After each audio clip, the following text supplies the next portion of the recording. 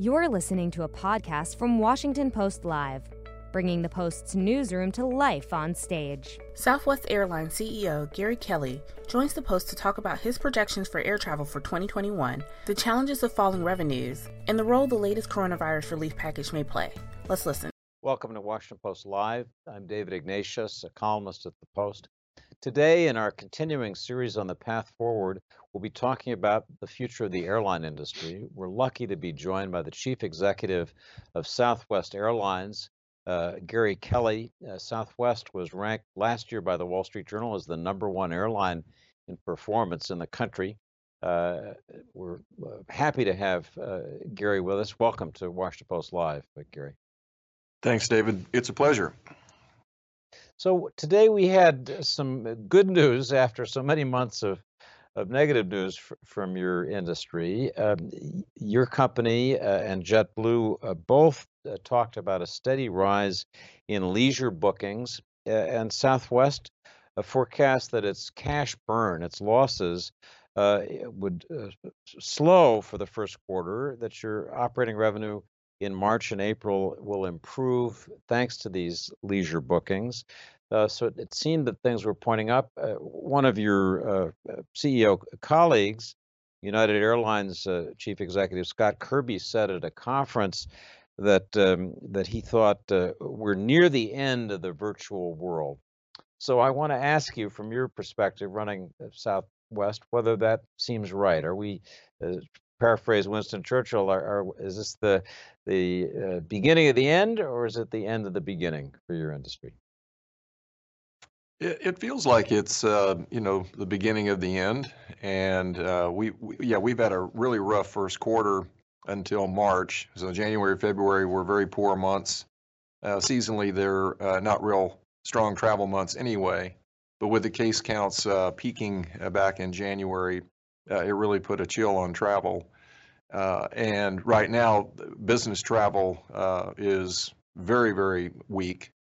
So we don't have that to rely on, in the winter months as we typically do. So you get into March and spring break, and now the case counts are coming down, the vaccination counts are coming up. What I read this morning is, the vaccinations are approaching 70 million, and get to the springtime and people want to travel, and people are, I think, tired of being cooped up. So I think there are very clear signs that our business is picking up, which is very consistent from everything else that we're reading. And Gary, as you look in your forecasting crystal ball, what do you see for the rest of this year? Obviously, it's difficult to make predictions with confidence, but as vaccination rates increase, are you expecting continued increases in leisure travel as people get back to patterns that look like what we saw before the pandemic? David, this is 44 years for me in business, and I've never had a point in my life where it was impossible to forecast. So I'll just kind of start out with that. Our business is still off relative to 2019 levels, pre-pandemic levels. It's still down 65%, at least in February. So given that, it's still hard to forecast. However, I would just offer up, I would pontificate a little bit, if you will, that we have two large segments of traffic: business travelers and consumers traveling for a variety of reasons. Right now, we're very dependent upon consumers to fill up our airplanes. Our hope is that by the time we get to June, where you've had much of the population having had access to vaccinations, that we've got a chance at breaking even at least. So I don't expect business travel to recover in that time period. If you look at past recessions, it's taken 5 years on average for business travel to recover to pre-recession levels. That would be my guess this time. And knowing how habits have changed in this virtual world, it could be much longer than that. So we're very prepared to to see that kind of demand in the future and still be successful. So my hope is that by the time we get to the end of this year, that we have most of this pandemic behind us. Let me ask you to drill down a little bit on that. If I understand you, you're saying that in terms of business travel, it could be as long as 5 years when you're still taking some kind of earnings hit. So to be profitable over that horizon, are you going to need to become a different airline? And if so, just sketch some of the ways you're beginning to think with your colleagues about how to right size Southwest or alter your business practices so that even with reduced business travel, you'll make money. Well, yeah, this is big. It's a very dramatic change for the world and certainly for travel and tourism. So I do think that we have to be agile, mentally agile here, and be prepared to pivot and make some changes. Having said that, we've looked at our strategy, and we think that we're very well prepared with the Southwest as you know it for this kind of an environment.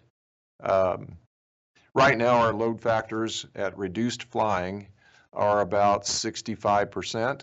As we're looking forward to the next couple of months, I'm hoping that it will get into the 70s. So it just gives you some sense, in other words, of how much demand there is out there. In normal times, we'd be looking at 35 to 40% of our demand traveling for business. And right now, I'm going to assume that it's going to be substantially less than that, half of that or more. Right now, business travel's down 90%. Wow. So we need to keep our costs low. We're a low-cost carrier in the first place. We need to keep our fares low and make sure that they're affordable for consumers. They are. We don't charge bag fees. We don't charge change fees. We have a very generous frequent flyer program. We have single-class service that we're very proud of. There's no second class on Southwest. So up and down the line, I feel very good about our 50 years that we've had. This is our 50th anniversary, and I think that we're very well prepared for the future. We'll still want to find ways to innovate and especially drive more efficiency and more productivity in an environment like this, because there will be inflation, and we want to do all that we can to keep our costs low so that the fares are affordable in this kind of an environment. So I want to ask you a question we've been asking CEOs through this past 12 months on this series, The Path Forward, and that is whether when the pandemic finally ends, we'll go back to something like what we knew. And we've heard over and over again that the answer is no, that habits have changed, there will be a new normal, and that obviously it may apply to how people do business. We've learned how to do virtual meetings, we've learned to work at home. Just talk a little bit about the sort of broader trends, social and economic trends, and how they affect your company, your industry, and the travel industry generally. Well, I think we would all be very wise to assume that some things are going to change. I don't like the word never, but on the other hand, you know, this is a big event. It has accelerated the transformation, let's just say, of working remotely, working virtually. Before the pandemic, we were not taking calls from our call centers at home, if you will. And now the vast majority of our call center employees are working from home, taking calls. When would that have happened at Southwest? I don't know. It really wasn't high on our agenda, believe it or not. And all of a sudden now that's happened. I don't see us going back and having everyone go back into the call centers is just one example. So in a lot of ways, we're like other companies in that we have corporate staffs and corporate functions, and I do think that you'll see more remote work, more flexibility for employees, and it's sort of, you know, the equivalent of Uber and ride sharing. Well, now I think you're going to see more real estate sharing with home offices. So I think that's inevitable. As far as travel goes, as far as business travel goes, especially, um, people want to travel, and they certainly want to travel for leisure purposes. And I think there's huge pent-up demand for that. So I think that as an airline, that we can be bullish on that point. And I'm not convinced that uh, people want to do business virtually to the point that there will be minimal travel. I think business travel will come roaring back. Then the question becomes, to what level? And that I'm just not as certain of. So all we can do is plan and be prepared. And right now we have new revenue streams that we're pursuing, which will help offset that on the business travel side of things. For example, we have Southwest Business that is for the first time in 2020. We have engaged with global distribution systems and made it much easier for big managed corporate travel to do business with Southwest. So I would expect our share of that will go up significantly. But overall, I think it's going to take some time for the business travel to come back, and it may never get back to pre-pandemic levels. There's just no way to know at this point. And let me ask you to look backward a bit. Your industry over the last 12 months suffered a brutal hit. Your annual revenue for the year was down by the estimate I'm reading 60%. Globally, for the airline industry, was the worst year in history with a net loss of $84 billion. How long is it going to take to repair that kind of damage, both to your company, losses of that level, effects on your employees, structure your business, and how long for the global industry? You know, it's easily the worst thing that's happened for you know, post-war babies like me and my life. And I don't know what it was like in World War II or going back 100 years to the Spanish flu and World War I, but it's really bad. And so, yes, it's going to take some time for healthy companies to repair themselves. I would put us in that category. And then unhealthy companies are very vulnerable in an environment like this. You go back to what our government did a year ago with the first CARES Act. And I think absent that kind of support, that kind of liquidity, our country would be in a depression because the financial markets were closed. They have been open since the CARES Act was passed.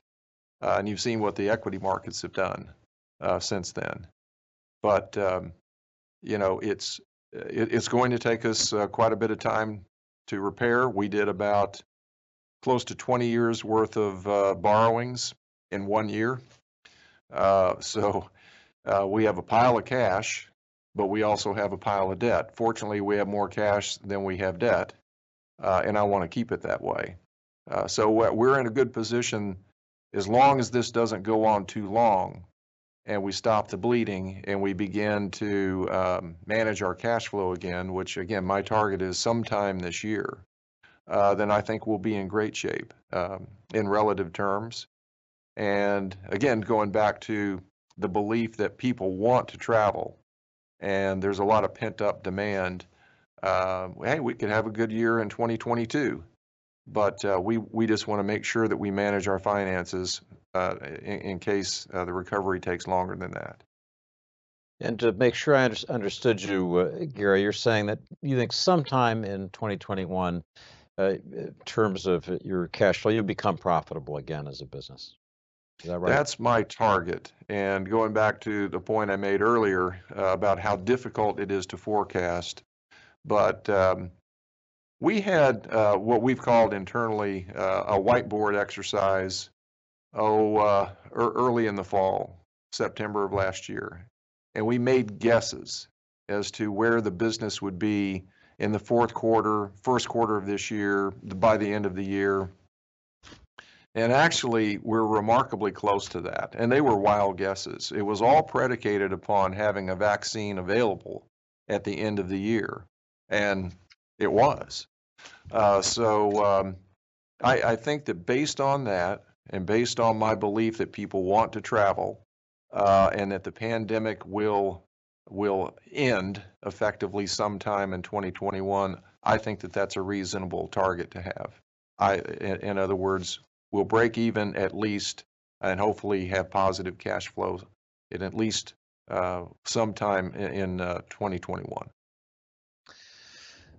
Last week, Congress passed, the president signed the so-called American Relief Act, $1.9 trillion relief measure. Your industry was one of the beneficiaries. There had been concern that your industry would have to furlough workers in March. You got some help on that front in the bill as I read it. There's a lot of money for airports, $8 billion. Talk a bit about what you see in that $1.9 trillion bill for your industry. And I'm just curious whether you have any concerns, as some economists do, that we may be over-priming the pump now with a recovering economy, pouring that much additional cash into it. What do you think? I don't think so. I see it more of an asymmetrical risk. Again, this is the worst environment that we've had, certainly in 3 or 4 generations. There's a tremendous amount of risk. So I think keeping people employed and just getting us through the trough of this pandemic, so that we can all live to fight another day, is absolutely critical. I think doing too little in a scenario like this, again, it's asymmetrical, has a far greater disastrous potential outcome. And for us, we're celebrating our 50th year. We've never had a furlough. We've never had a layoff. We've never had a pay cut. And then we get into 2020 and, the unspeakable happens. So we've survived this because of the government grants, and obviously made the commitments to keep people on the payroll. But we're the only airline that hasn't cut hours, cut pay rates, furloughed, laid off, and I'm very proud of that. So our record is intact, and the support made the difference. And I promised our people we won't have any kind of actions along those lines here in 2021. The good part of that, from a business perspective, as we were talking earlier, our business is down, let's say 65%. So we've reduced our flight activity. We can't be profitable with our flight activity at these levels. We have too much overhead. We have too much invested in airplanes, in airports, in equipment. And we have too many people. So we have to have more customers so that we can add more flights. So at least by maintaining our employees, it puts us in a position where we can respond when the demand does come back. So it's a real balancing act that we have to play in this environment. And again, the 3 different payroll support programs put us in a position where we could realistically do that. Because it costs us a lot of money, in other words, to maintain all the airplanes, all the flight activity, and all the staff in this environment. We would have been better off. We would have lost less money had we just not operated. But I think everyone feels like air transportation is an essential part of our economy. And members of Congress were very concerned that we would eliminate service to their communities in their states. And we haven't closed one location at Southwest. In fact, we will have added 17 new locations during this time period, all in an effort to generate new customers and new revenue. And I hear you reaffirming this promise to your employees that there will be no furloughs, no job losses, no reduction in pay. Looking ahead through 2021, I want to make sure I've got that right. You have that right. It's the right thing to do. Our federal leaders have done a great job supporting our industry. And the least that we can do, in my opinion, is to make that commitment. That's what it was for. That was to keep people on the payroll and at their previous pay. And we've done that, and I'm proud of that. Yeah, let me ask you about another way in which your industry has been in the vortex of this pandemic, and that's the question of public health concerns for travelers aboard airplanes, specifically the question of masking. Be interested in your thoughts about that. It's unfortunately been the case that masking has become a political issue in the state where you're headquartered in Texas. Your governor has essentially said it's back to normal, no more mask mandate. What do you think about that? Does it seem to you like the time to be going back to normal? And I assume you still impose mask requirements on your flights, even those taking off from Dallas. But tell us. Well, going back a year ago when all this first unfolded, that was our number one concern: is how can we continue to operate and serve our customers, but also keep our employees and our customers safe. And we've done our best to follow CDC guidelines throughout. And when the CDC finally came out and said masks are important, which is common sense to me, it's intuitive, we imposed that. So we required of our employees, and we also required of our customers. Since then, you have a new administration, and they have issued an executive, President Biden issued an executive order mandating masks on flights, and that has not changed. So I'm a huge believer in wearing masks. I think every individual needs to do his or her part to help crush this pandemic. I don't think it's too much to ask people to do that. You're protecting others and you're protecting yourself. So until the pandemic is over, yes, we should absolutely continue to physically distance as much as we can and wear masks as much as we can. And that means, given everything we hear from the CDC, that there's some more months, maybe many more months, in which a masking requirement for air travelers is likely to be in place. At least, and I think all these things are a little bit difficult to predict. We need to follow the science as best we can. We'll obviously have to overlay that with some judgments, but I don't really know what let's just say the pandemic is declared over in 2021. Will we still be wearing masks in 2022? I think it depends. I think it's whether we have an ongoing endemic that puts people at risk, and if that is the case, and we know that we can mitigate the effects from a healthcare perspective, I feel like we have a responsibility at the company to provide a clean and safe and healthy environment on board the aircraft. We have HEPA air filters, as you're no doubt very well aware, installed on every airplane. We refresh the air in the cabin every 2 to 3 minutes. We have very intense, deep cleaning protocols, and those things won't go away just because the pandemic is declared ended. So I think it just remains to be seen what role masks play in an enclosed environment like that. Right now, the air cabins on airplanes are among the cleanest and safest places that you can go, and I'm proud of what we've been able to accomplish as an industry, and certainly at Southwest in that regard. Before we leave this subject, I just want to ask Obvious question. You're a big, successful Texas company. Do you get any political pressure from your employees or from people in the state government to ease up on these divisive issues of masking? Not really.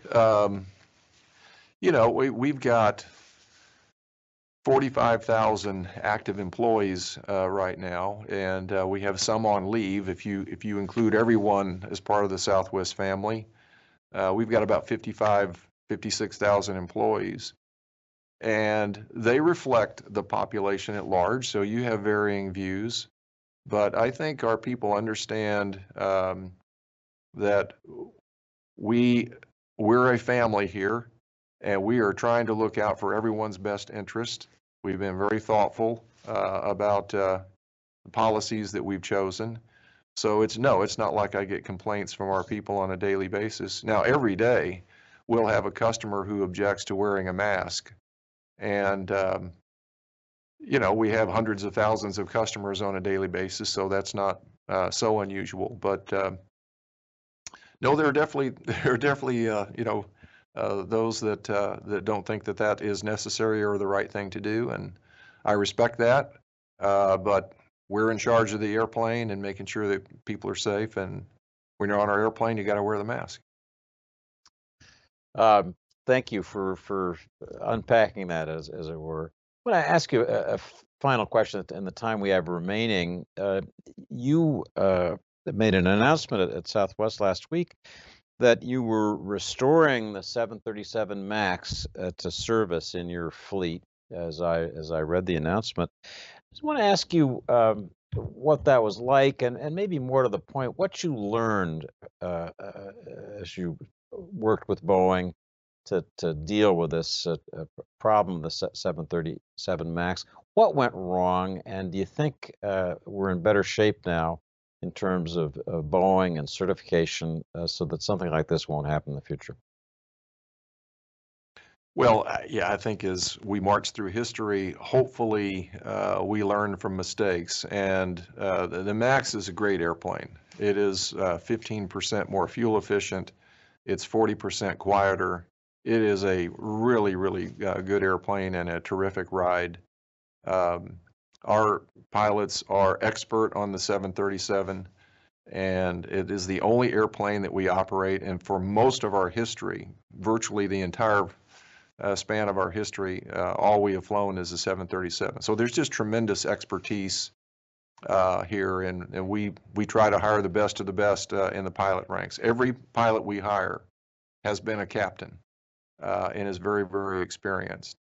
So you kind of start with that, and then we have a long, great partnership with the Boeing company.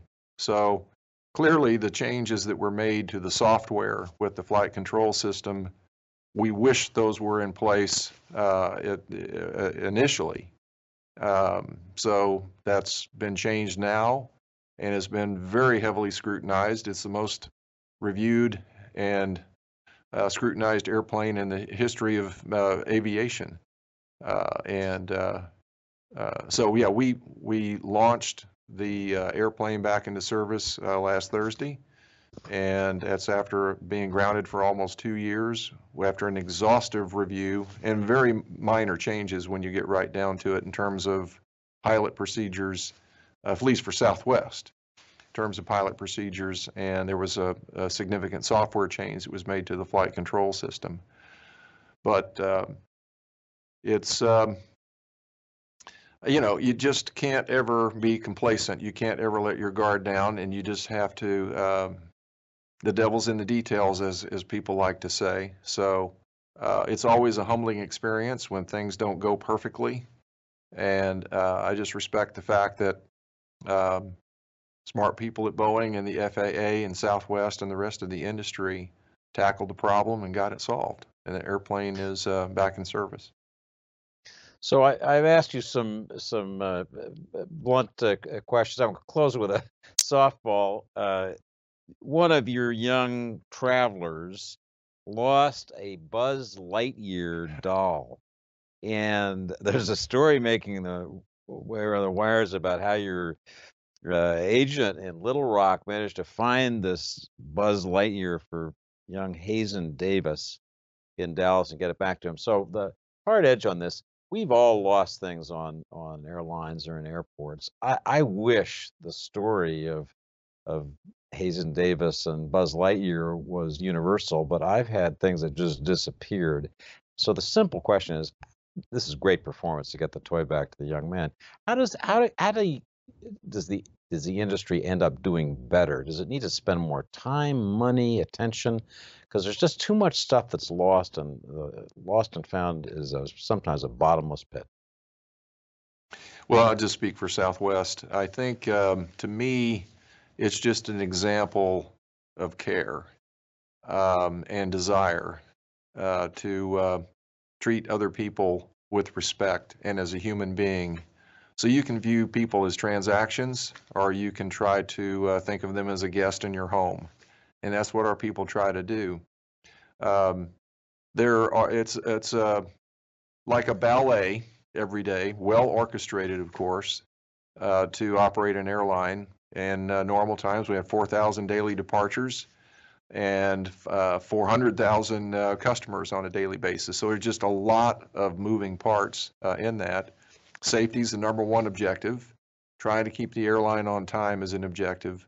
So things do get lost. I've lost things on airports or airplanes rather, and left my iPad in the seat back pocket and all kinds of dumb things. I won't tell you all my horror travel stories that are all on me, but what we try to do is hire people at Southwest Airlines that care about each other, and in turn really care about customers. I could give you thousands of stories that are like the Buzz Lightyear story, where people went above and beyond in any variety of things. But it's just that attitude and that desire to just take good care of people, in addition to getting them there on time. But everybody's traveling for a purpose.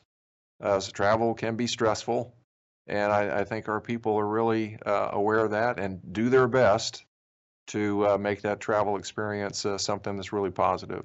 When things go wrong, when we're late, when we have a cancellation or whatever it might be, where we can't find a bag, that's where our people really shine. And they do everything that they can to make it right with the customer. And I'm glad to see it was such a great story.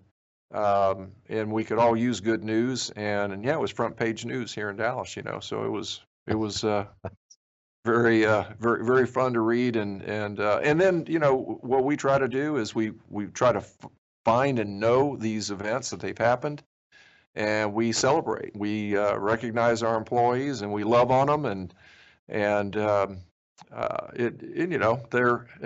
they appreciate that. But I think that's why we got the heart, and it shows with every one of our employees. They just do a great job. Gary Kelly, CEO of Southwest Airlines, thanks for a great conversation about your company and your industry. We really appreciate your joining us. Thank you, David. So we'll be back. Stay tuned at 2:00 today. My colleague Robin Gavon will interview the Pulitzer Prize-winning author Viet Thanh Nguyen about his latest book and about the disturbing rise in violence against Asian Americans. So join us for that. Thanks so much for staying with Washington Post Live. Thanks for listening. To hear more interviews from this series and other Washington Post Live programs, visit us at WashingtonPostLive.com.